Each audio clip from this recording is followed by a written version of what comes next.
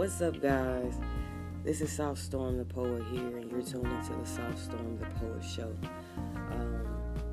I just want to start this show off by reading a poem, and then we can get into the topic of the day. I think this poem will kind of throw a hint at what we're talking about. It's called My Heart's Not There. My heart's not there, but neither is yours. We're back to holding on to things we both know will never be the same. You don't say it, but without words you do. You don't want me, but you don't want me with a new flame. A flame that will take me away from you, that you feel will erase you and replace you.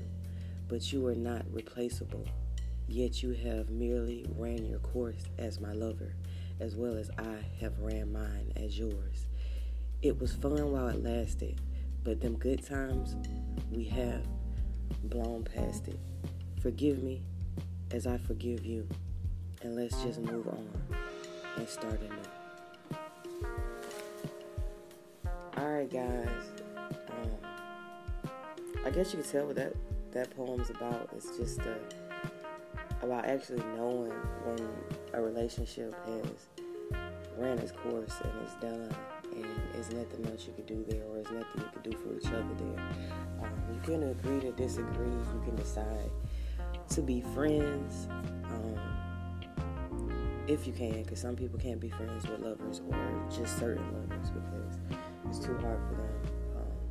But when you have that understanding that, you both know that a relationship or a situationship is over, it's no need to hold on to it. It's no need to keep watering something that's dead.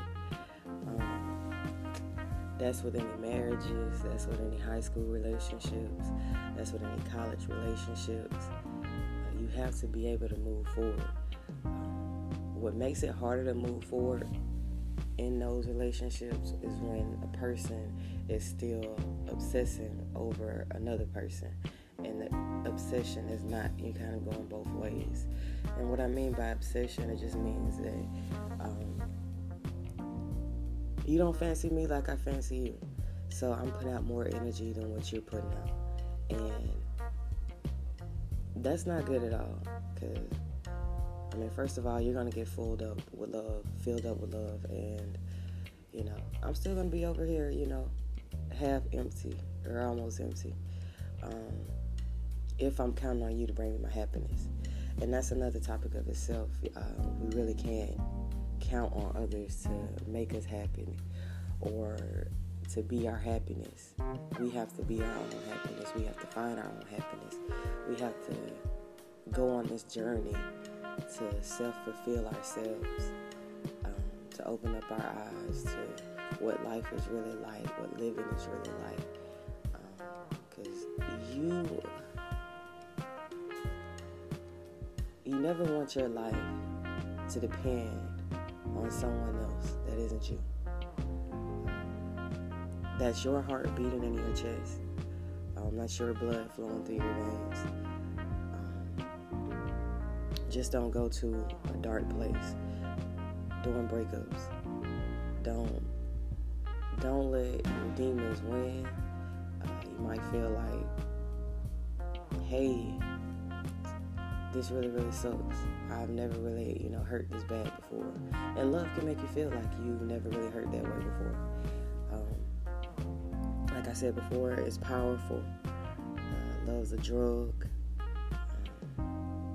Love's a weapon. And I think once you start viewing it in that manner, I think you'll be more cautious with it. And I think the wiser people that know this about love, are more cautious with it.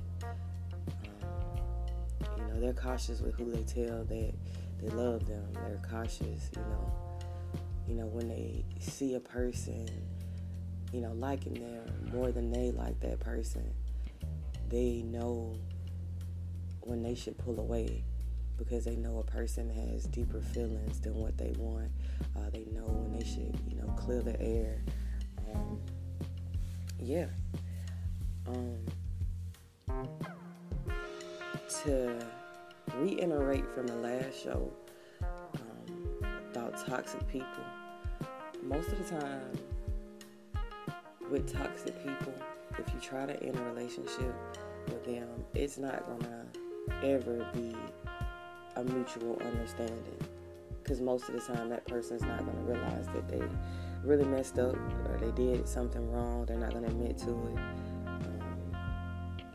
Chances are they'll probably keep trying to talk to you, but if that person hasn't realized these toxic traits about themselves yet, you can't give them a chance. You can't be open to give them another chance, because I just feel like they're not ready.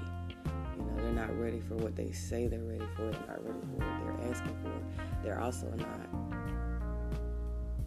they're not trying to see, or they're not seeing that, hey, this is a failed relationship, and we can't get this back. So the easiest way to stay, out of domestic violence situations or out of drama when it comes to things like this, when it comes to somebody repeatedly breaking your heart in relationships, is to just quickly remove yourself from the situation. No matter how hard it gets, no matter how bad it sucks, stay away from it. Focus your energy on yourself, making yourself better. Whether that be, buying new makeup, wearing new makeup, buying a new wardrobe, reading, just, self-betterment, and self-empowerment. Empower yourself. Just, do whatever you want to do. Whether that start a podcast, whether that start a YouTube channel, be an Instagram model. I don't care what it is. Focus your energy into yourself. And I promise you will get over the situation. It won't take as long as you thought it would. You won't think about the person as much as you once thought about them. It'll help you out so much. In 2020, it's all about taking your energy back, being responsible for yourself, where you are in life, and just building this year, guys. And I hope you could take something away from, just anything I said today. It's Monday, it's the beginning of a whole new week. So we got to get through this week, guys, and I hope you guys figure out a way, to focus on yourself, not get distracted by the daily tasks of life. Actually do something today that you've never done, and just love yourself first. You feel me? Really just love yourself first. And have a great day, guys.